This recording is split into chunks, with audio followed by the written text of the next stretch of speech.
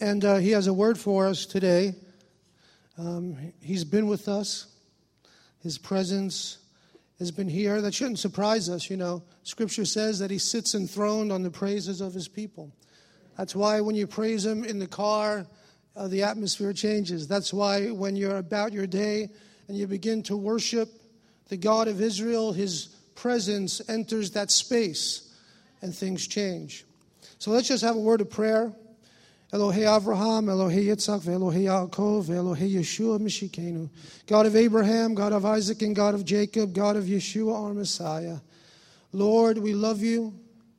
Our hearts are full and desirous for more of who you are.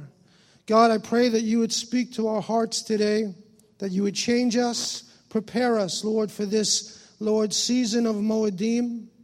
Father, that you would prepare our hearts and our lives, that, Lord, in this year ahead, that we would truly, Lord, have a fruitful and blessed and sweet year in you. And we ask it, B'Shem Yeshua. Today's message is a continuation of last week's message, and it's discovering the 6 meanings of Elul. The high holidays are upon us, and I trust that your hearts are filled with anticipation and expectation of meeting with God in a special way. Friends, it's not an accident. These are divine appointments. These are set times that God gives to meet with us in a special way. We should never get into the habit of treating them ordinary, because they're far from ordinary. And do you know that God always works according to our faith, right? So when we are expectant, God meets us. But on the flip side of that, if we don't come expectantly in faith, you know, we could miss out on something special. Don't you know it's a special time? It's a special season. Like I said earlier, this is the end of the Shemitah year, right? And we've heard a lot about that. Books have been written, so on and so forth. But it's the beginning of a Jubilee year. Okay? It's the beginning of a Jubilee year. And it only comes once every 49 years.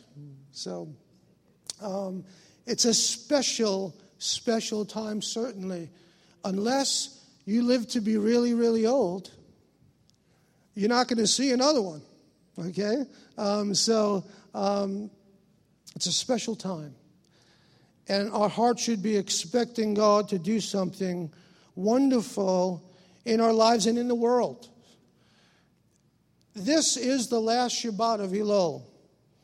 And Elul is called the month of repentance, the month of mercy, and the month of forgiveness. God, who is rich in mercy, even after the greatest sins in Israel's history, the golden calf and the sin of the unbelief of the spies, looks to pour out mercy and forgiveness in order to see his people flourish and walk in the fullness of his promises. Could you believe that? In spite of our grossest sins, God is looking to pour out forgiveness and mercy. Baruch Hashem. As we heard from Rabbi Carol last week, and aren't you glad for that? I mean, who among us is perfect?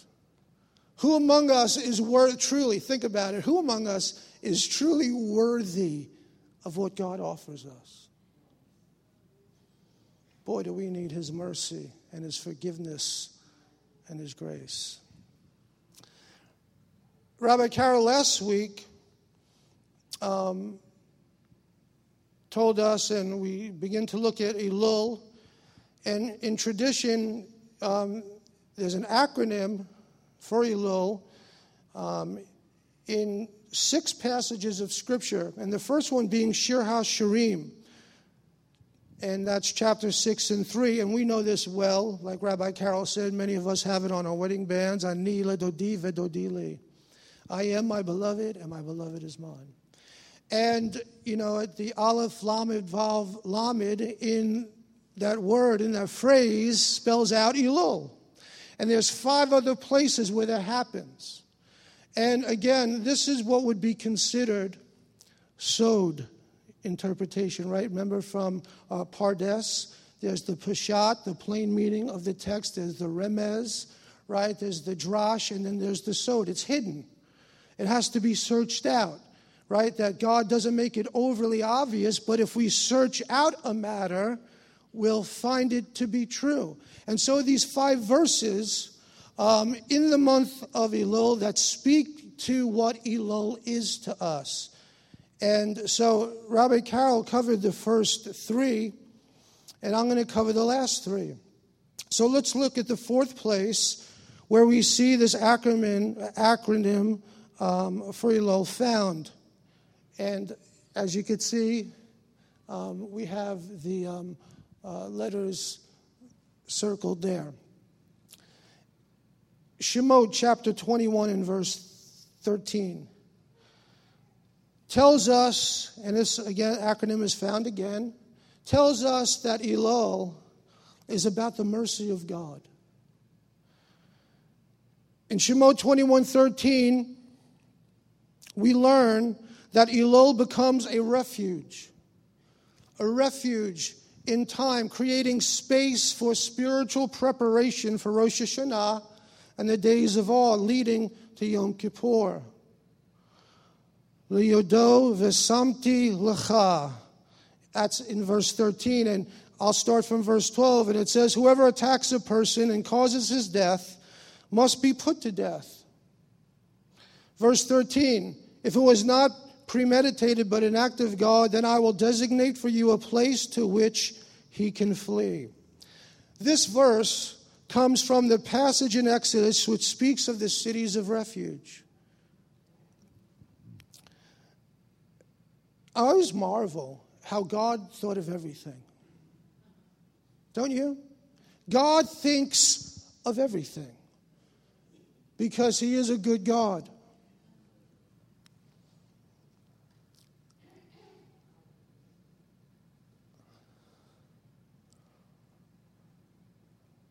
So Elul now is associated with this particular passage of Scripture.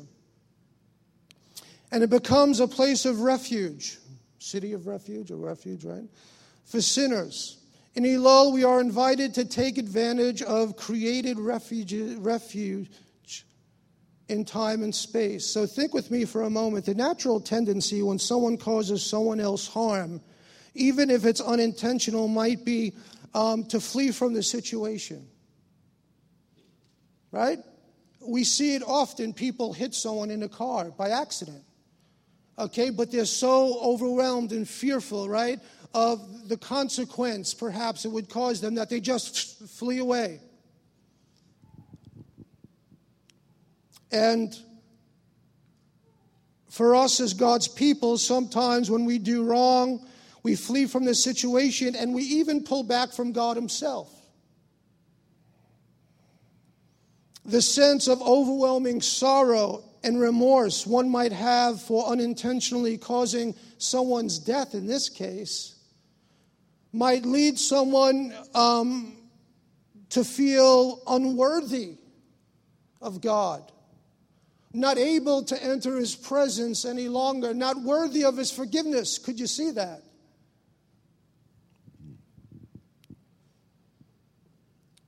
And this could potentially lead someone down a path of self-destruction. Because people would start to, and do, this happens all the time, start to say, God, I'm unworthy. How could I do something so vile as that? God, there must be something wrong with me. God, perhaps I'm beyond your hope and your grace. Perhaps I'm just a bad seed. And that person, because they feel they're outside of the redemptive purposes of God, could go totally the other direction and begin to do even greater evils against God.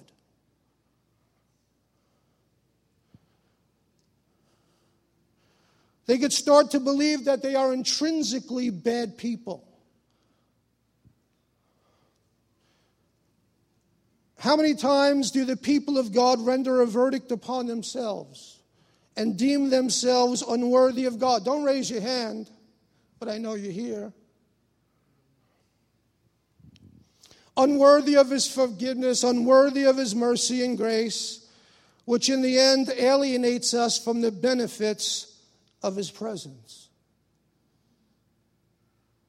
Elul, from this verse, is a refuge in time, a place where we could see that God has created a refuge for us, even for the worst of sinners, because he's a God of mercy.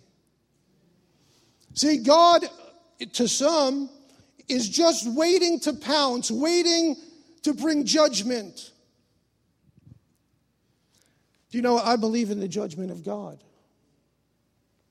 And I've heard everything you've heard about this year. But I have to tell you, the one overwhelming feeling I get is that, sure, this world is bad and deserving of judgment, right? But God so loved this world that he gave his Messiah, so that the world, these bad seeds and people and the evils, could be redeemed, because God is a God of redemption. There is a day coming when he will ultimately judge the world. But until then, he hasn't changed as the God who redeems those who are lost. Listen to Micah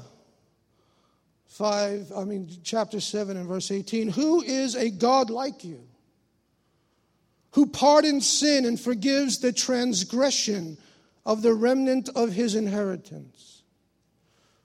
You will again have compassion on us. You will tread our sins underfoot and hurl all our iniquities into the depths of the sea. You will be true to Yaakov and show mercy to Abraham, as you pledged on oath to our fathers in days long ago. That's who God is. Friends, we are deserving of judgment. God could come down and visit our lives today and probably pick us apart if that's who he was. But he sent his mercy and his grace upon us through the Messiah of Israel. And do you know what? God doesn't see our foibles and mistakes and unrighteousness, because we are the righteousness of God in the Messiah. Isn't that something? You know what? No one has to tell me who I am. Just like, you know what? I mean, I don't think there's anyone in this room who knows God who thinks that they're all that. I mean, come on. We live in a real world, and we are real flesh and blood, and we're not always the most, for the lack of a better word, saintly folks. We try to be. We're doing our best. But at the end of the day, we trip up, not just once, but time and time and time again. But our righteousness isn't based on our performance. It's based on the sacrifice of the Messiah and his sinless atonement and his sinless blood that makes us righteous in God's sight. Now, it doesn't give us a license to continue to sin. We do our best, but we're righteous because of what he's done. That is the mercy of God.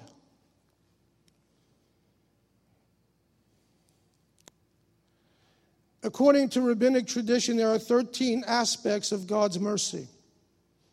I want you to listen to them, because it really speaks to who God is versus who people say he is, and often who we think he is toward us. And the first one is, God is merciful before a person sins,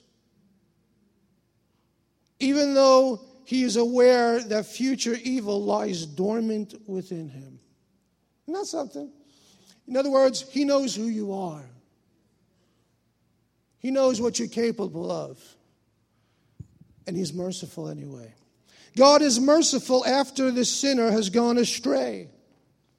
God, El, a name that denotes power as ruler over nature and humankind, indicating that God's mercy sometimes surpasses even the degree indicated by his name. He's great in mercy. Compassion. God is filled with loving sympathy for human frailty and does not put people in situations of extreme temptation and eases the punishment of the guilty. That's something. Right? That God doesn't tempt anyone with evil.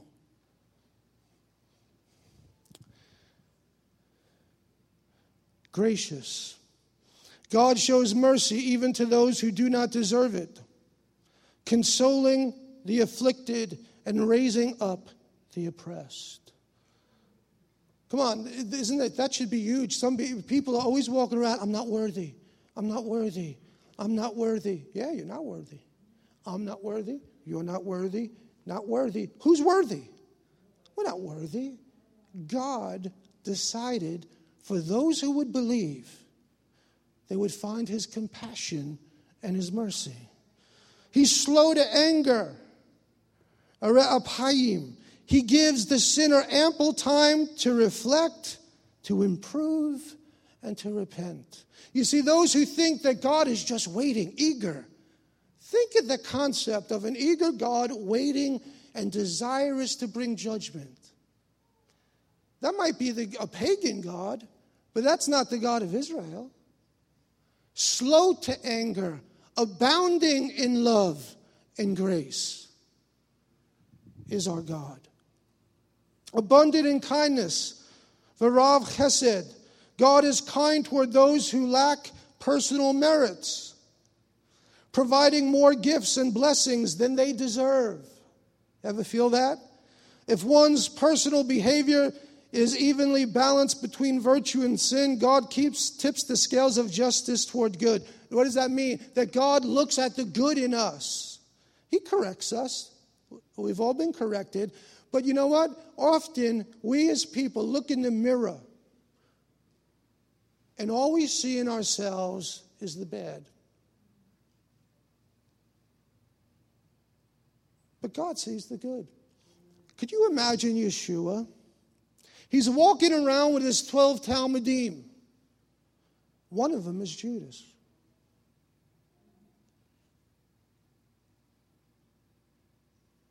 Do you see anywhere in the Besserot that Yeshua treats Judas in a bad way? Where he's nasty to him. I mean, he knows who he is. He knows what he's going to do. And he doesn't speak to him despairingly at all. He loves him.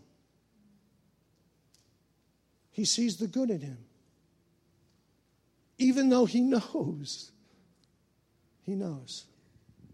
You know what? Could you imagine what our lives would be like? Two things happened. If we looked in the mirror every day and saw the good in ourselves. And if we left our homes and interacted with people around us and saw the good in them too.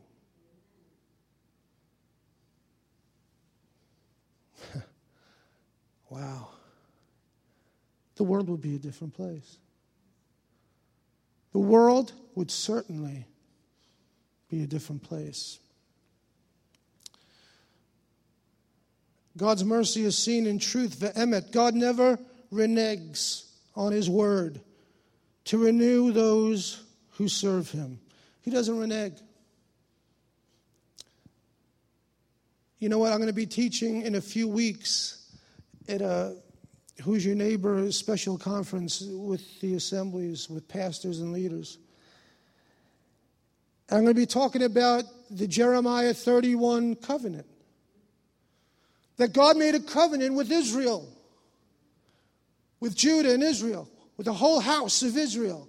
And it's so awesome when we see that because people, believers, church folk think that God is done with Jewish people. But as I will point out, as you read that covenant promise from God, all we need to do is step outside today and look at the sun and the moon at night, and the stars in the sky. And the scripture says that as long as the moon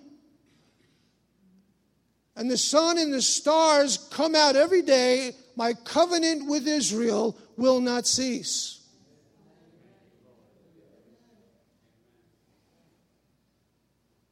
He doesn't renege. He sticks with us.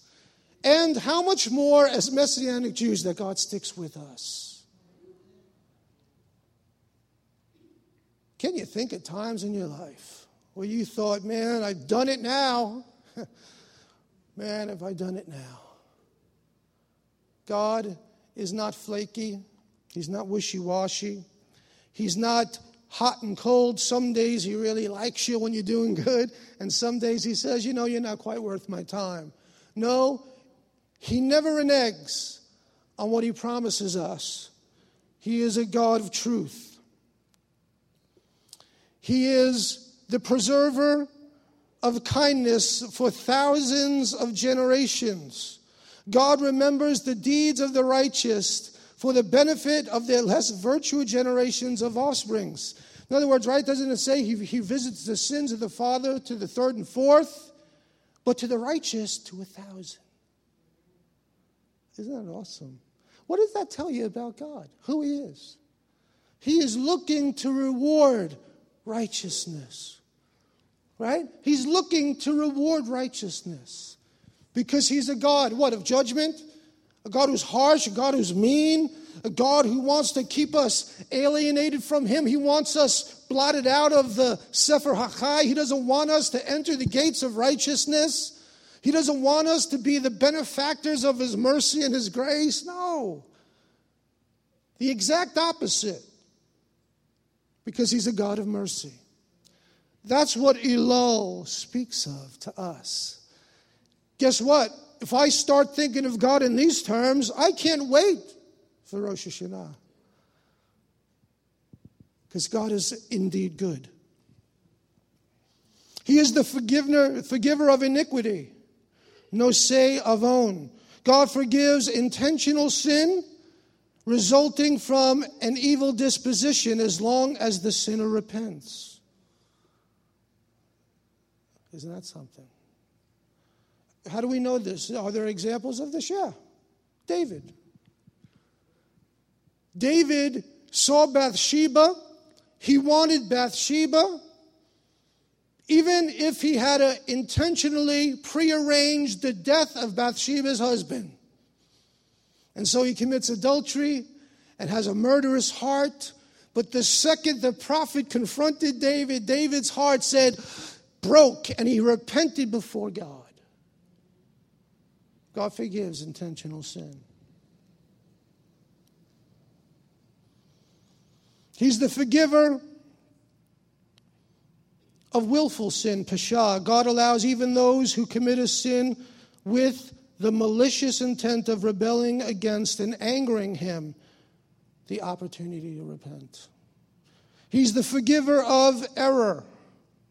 God forgives a sin committed out of carelessness, thoughtlessness, or apathy. He's a God who cleanses. God is merciful. He's gracious and forgiving, wiping away the sins of those who truly repent. God takes away our sin and washes them whiter than snow. Though our sins, right, be as scarlet, I will make them whiter than snow.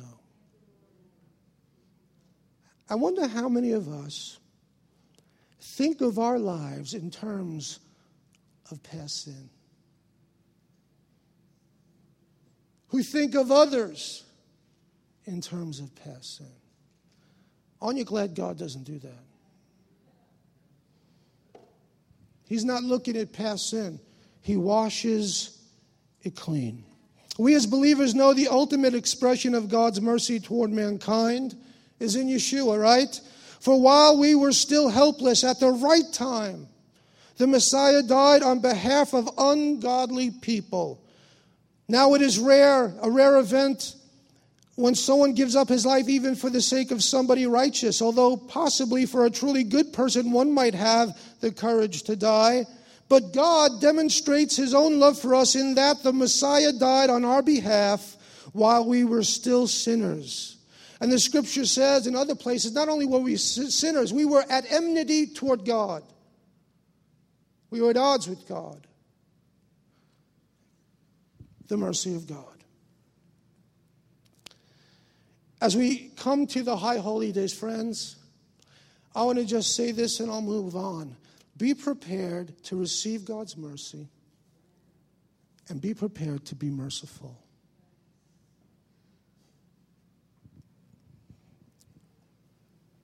The fifth place the acronym for Elul is found is in Vayikra chapter 12 and 8.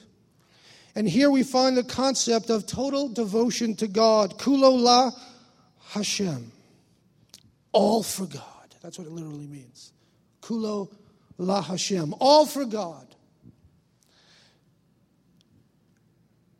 And it's Vayikra 12:8, and it's one for a burnt offering and one for a sin offering. Now, the verse one for a burnt offering, olah, that's the Hebrew word, and the one for a sin offering, chatat, offering, occurs 3 times in Torah, but with variations in the order of the offering. The order, a sin offering, chatat, and burnt offering occurs twice in Leviticus 7 and Numbers 6. And the order, one for an olah offering and one for a chatat, occurs only once in Vayikra 12:8. Now, do we think that's just happenstance? Or do we believe God ordered every word? I believe God, ordered every word. Naturally, the question arises as to why the ordering.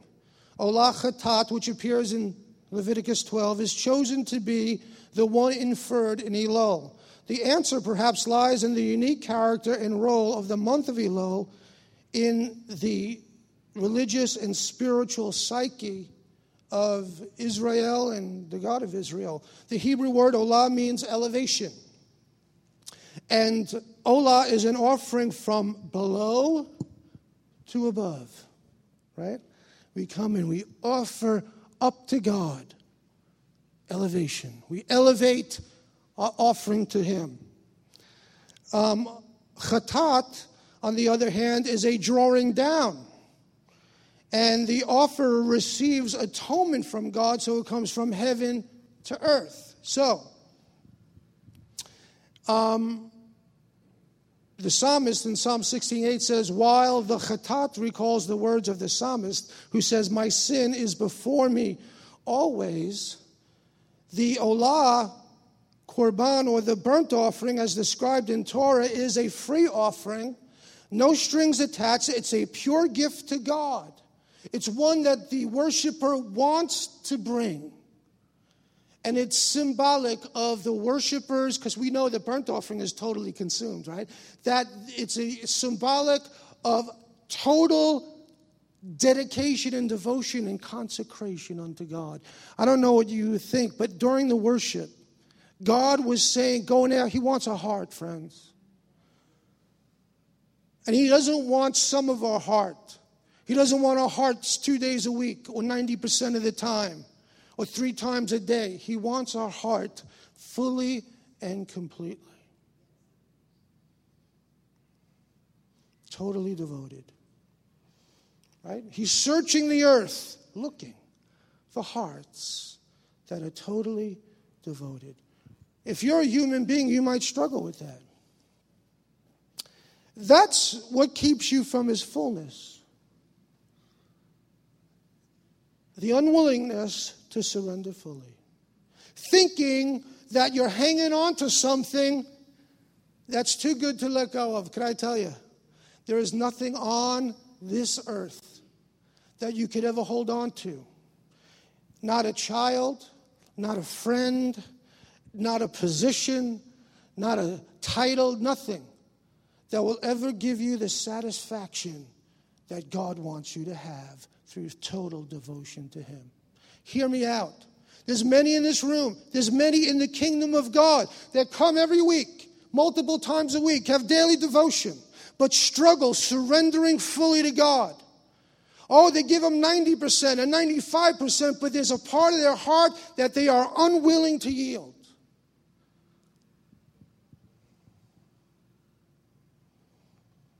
And we look good, friends. Don't get me wrong. 95% compared to what the world's doing, we could look awesome. We could look like model citizens in the kingdom of God. We could look just like uber committed believers. But the only problem with it, God knows. God knows. We can't trick him or fool him. We can't scrunch up our face and say, God, busted. He's not fooled by anything we could do or say or think. God's looking for totally committed people. That's what Elul's about. Not half-hearted devotion, not religious devotion, but wholehearted devotion to God.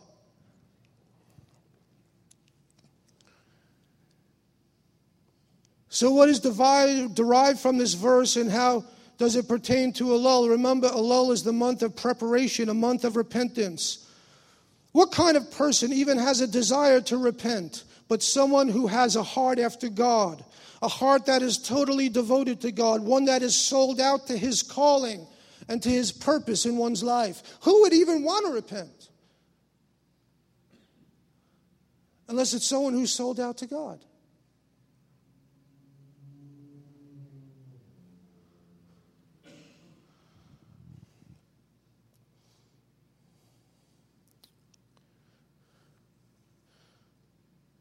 Wholeheartedly is a story, is a key word in life. The absence of this word in life, and life is certain to take different turns. A couple stand before a rabbi, a congregation, and God, and declare their wholehearted commitment to each other. But after several days, weeks, months, days, or even years, what was declared wholehearted commitment fizzles. The commitment was not wholehearted after all. It was half-hearted, or weak-hearted, or cowardly-hearted, or fair-weather-hearted, anything but wholehearted. A person stands before the congregation and declares their wholehearted love to Yeshua as Messiah and Lord, but within a matter of weeks or months, or perhaps even years, they're nowhere to be found worshiping the Savior. There was no commitment of the whole heart. There may have been an emotional outburst or a purging of guilt or a feel-good experience or moment. But wholehearted commitments are lifetime commitments. God, when he says that he loves you, he loves you for life. God is wholehearted toward us.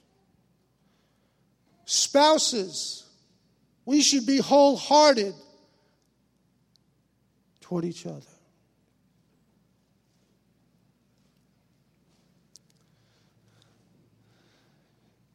How that applies to repentance and ties into the high holy days, if we approach repentance in anything less than a wholehearted way, we infect the decision which will bring out commitment of repentance, and at the end we run the risk of running back to the sin that we supposedly repent of. Friend, you know that. It's not unlike folks that give up a habit when it's not wholehearted. So you give up the smoke. But if it's not wholehearted, and it's half-hearted, it could even be 90%. You have that weak moment after the meal, special day, stressed out, whatever, that you say, oh, maybe just this one time. And it comes right back.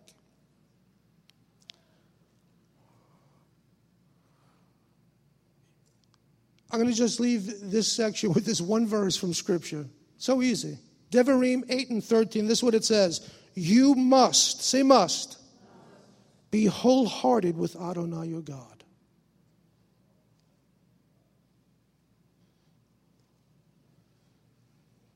Selah.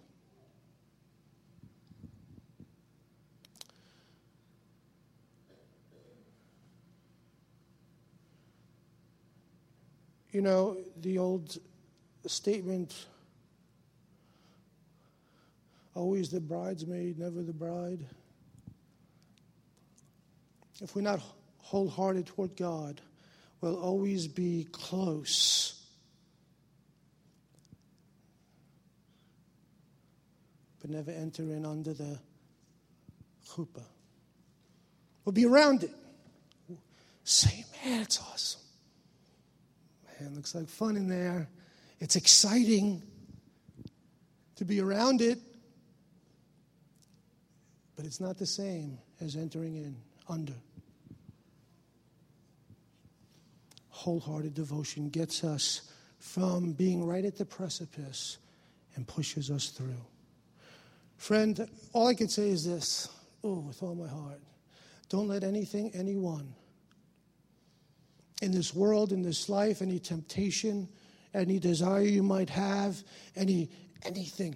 Listen, family, children, position, money, anything, be the excuse why you don't wholeheartedly enter into a relationship with God. Friend, at the end of the day, you know what? I love my kids to death. At the end of the day, though, I'm going to stand before God, not with them, alone.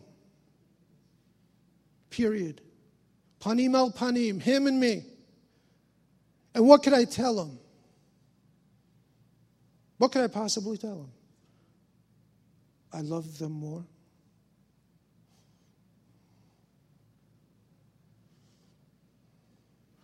First of all, I can't even love him right if I don't love God more. That's the truth. I can't love my kids right if I don't love God more. Let's move on to the third one. So that one was a little tougher, wasn't it? The mercy of God was easy. Wholehearted devotion. It's easy too.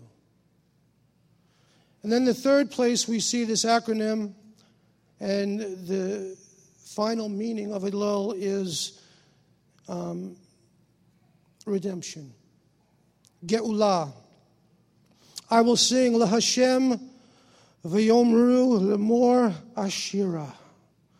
To the Lord, and they said, saying, I will sing. Shemot 15:1. We sang it today. And they sing the song of Moses, the servant of God. It's the song of Moses from Exodus 15. Do you know the song of Moses is a song of redemption? It's a song of victory in God. The sages of the Talmud explain the verse's use of the future tense in an allusion to the future, to resurrection.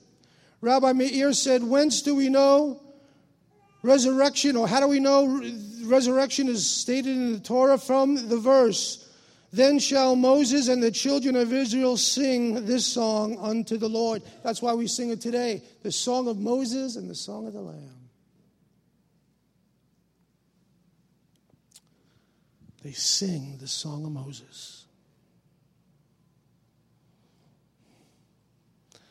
It's interesting to note, however, we can see clearly from the context of Shemot 15, redemption, right? Redemption is the point of the whole high holy day season. It was the point of the Exodus from Mitzrayim. It's the point and purpose of God since the fall of man. Everything he's done is designed with that sole purpose in view. He has no other purpose in view. From Bereshit, chapter 3, right through the book of the Revelation, or to the end of the world, his vision is solely fixed on one thing: redemption. From redemption of mankind, from redemption of his Jewish people, from redemption of the nations, to the redemption of earth itself, tikkun olam, the redemption of all things. God is in the redeeming business.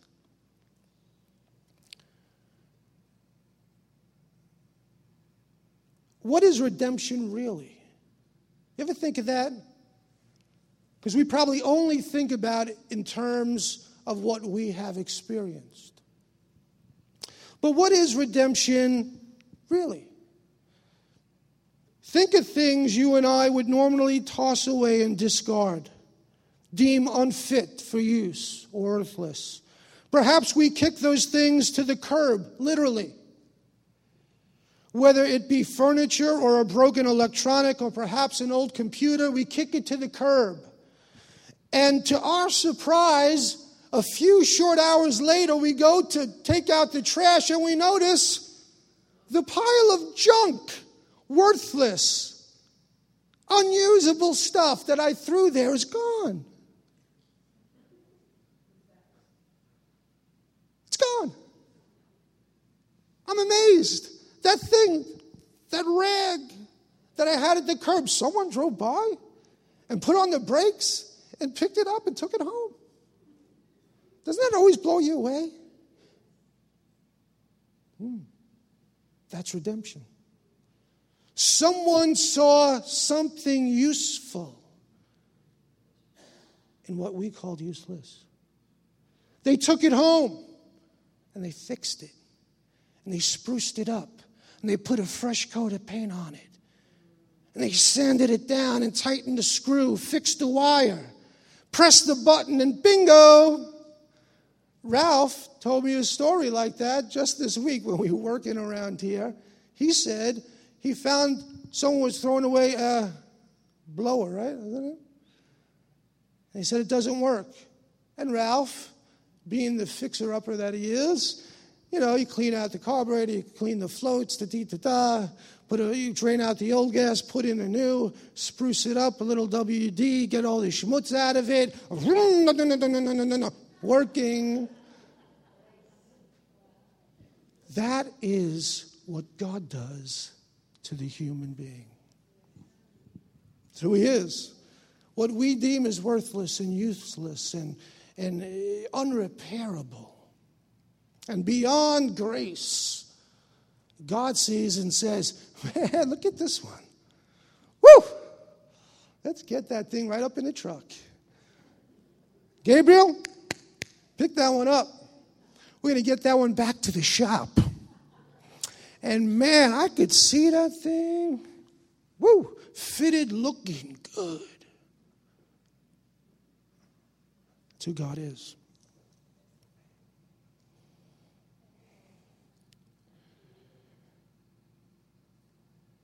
He redeems us. He reclaims us from our broken and unrepaired condition, from our condition before the Moedim to a restored and renewed state after we repent. You see, there's no doubt those discarded items need some tweaking. But that's all it is. There's some good bones there.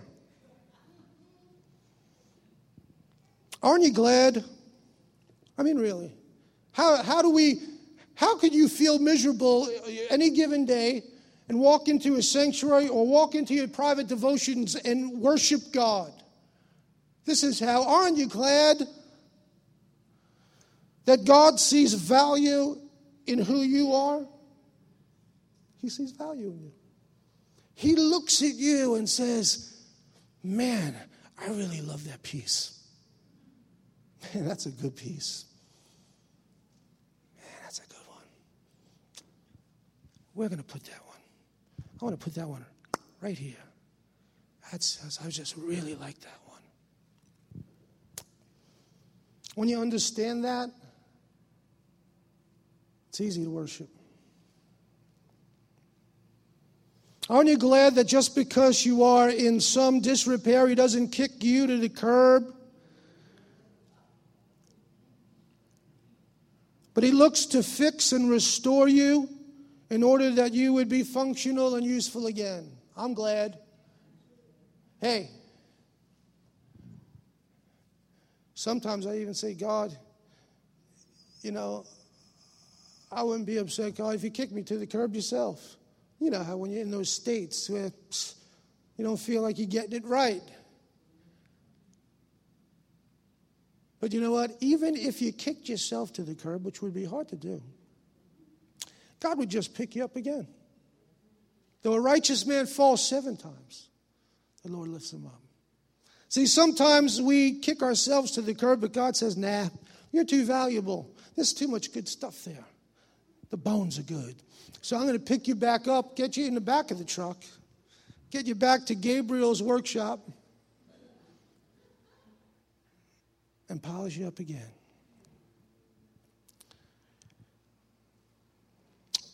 That's the God we serve. And that's the God that we must keep in mind as the holy days approach. That God's desired result for us, for you, for me, is to make us whole and to restore and refresh. Not to tear down and destroy. He is called Adonai Goelenu. God, our Redeemer. Okay, that is His goal. But Rabbi, I'm broken. I get it. Who's not, really? I get it.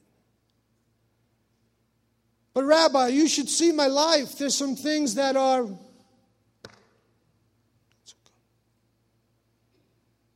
I get it.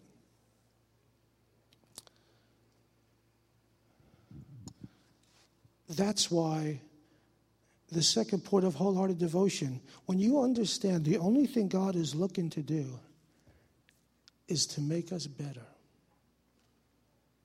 Not to take from us, not to deprive us, but to make us better. You know what? I, like you, right, have those stones that pop up in your heart. You know? It's like, and you got to say, God, get the stones out. Pop them out. Heart of flesh.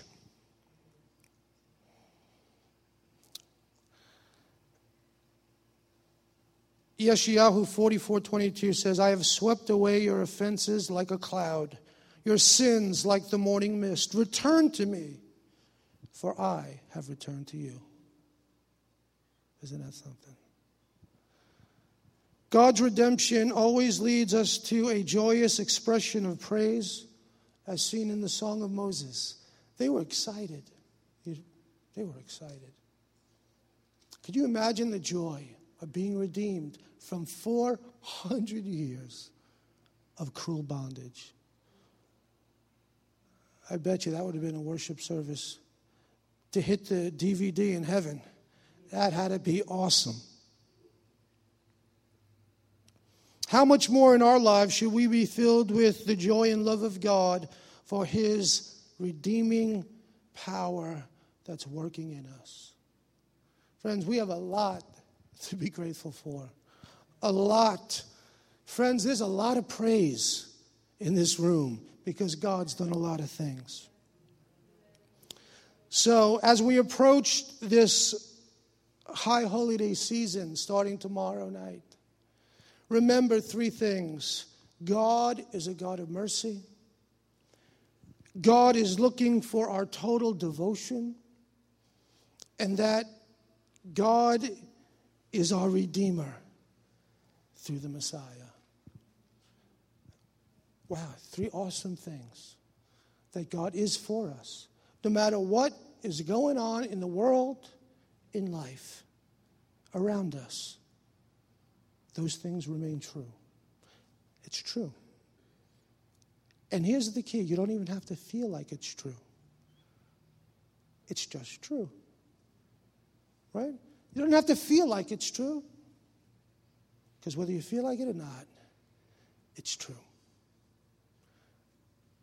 That's an awesome thing. The God that we serve, it says that he's beyond measurement. We can't even measure out the goodness and grace and mercy of God.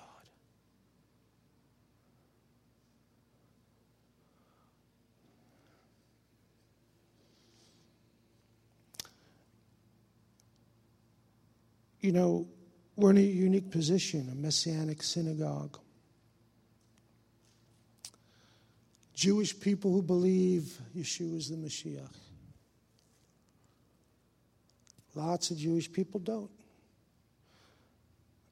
But to every one of them, God is their Redeemer. God is a God of mercy toward them. And God's looking for their devotion to him.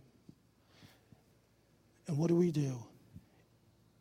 We model it in our life. These 6 things, we model them in our life. And people will be thirsty for those things too. Trust me. They'll be thirsty. So, with that said, we're done here. But I want to give you an opportunity. Because I really feel that if we were honest with ourselves, friends, this is a holiday weekend. Don't rush out to, I get it. We want to eat and get on with our day and all this stuff. But just give God a few minutes of your time. And if you're broken, hurting, if you think that you're beyond repair, or, man, I'm just all messed up and I don't seem to get it right, I want you to come and get prayer, because the God who you think is rendering judgment on you is really just looking to help you, to restore you, to pour his mercy out on your life, to see you and help you get over the little hump in the roads of life. He's not looking to condemn you. He's not looking to judge you. He's looking to help you. And so I'm going to ask, Myrna to come. And I'm going to be available as well. And we're going to be here if you want prayer. And Gary to come. Sorry, I was just looking. That if you just sit in your seat for a minute and talk to the Lord. And Anthony, if you could, just put a little soft music on, that'd be great. I don't want you to live your life. What a miserable way to live our life as believers, thinking that, man, I just never get it right. I never measure up. I always fall short. Crummy things are always...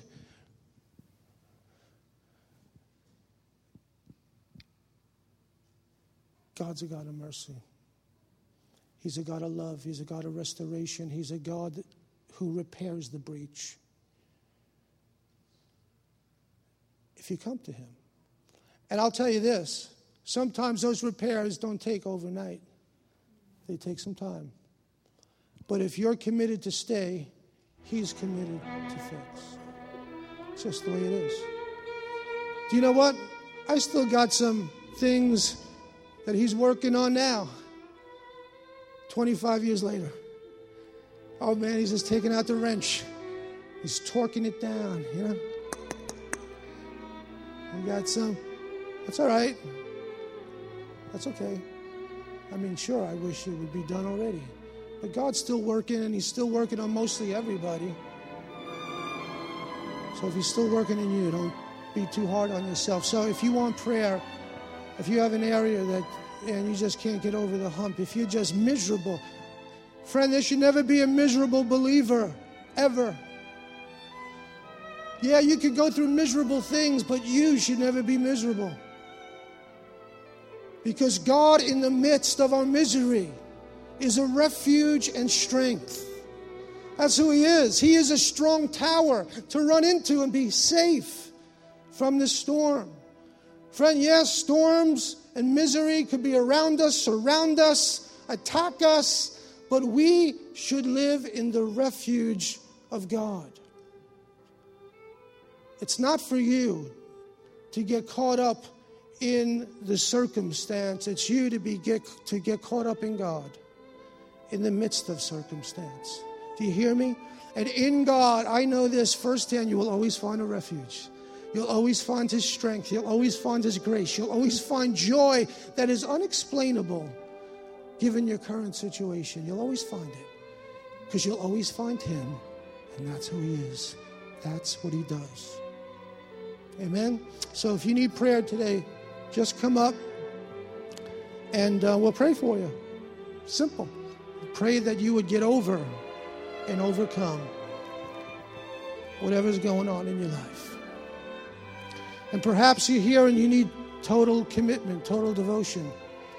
Please don't leave the room. Don't leave this congregation today till you hash it out with God. Say, God, I'm going to stay here until this stone is removed, till the obstacle goes. Because I'm going to give my heart fully, totally, 100% to you. Because I know that is the best place for it to be, for everything in my life to go right. Every relationship will be better. Everything you have that He gives you, you will enjoy more. Every relationship will be sweeter. Everything will get better when you learn to surrender it all. So, if you need prayer in any of those things, or if you just want to sit in your seat for a few minutes, that's fine. Yes, let's do that. Take a few minutes and talk to the Lord.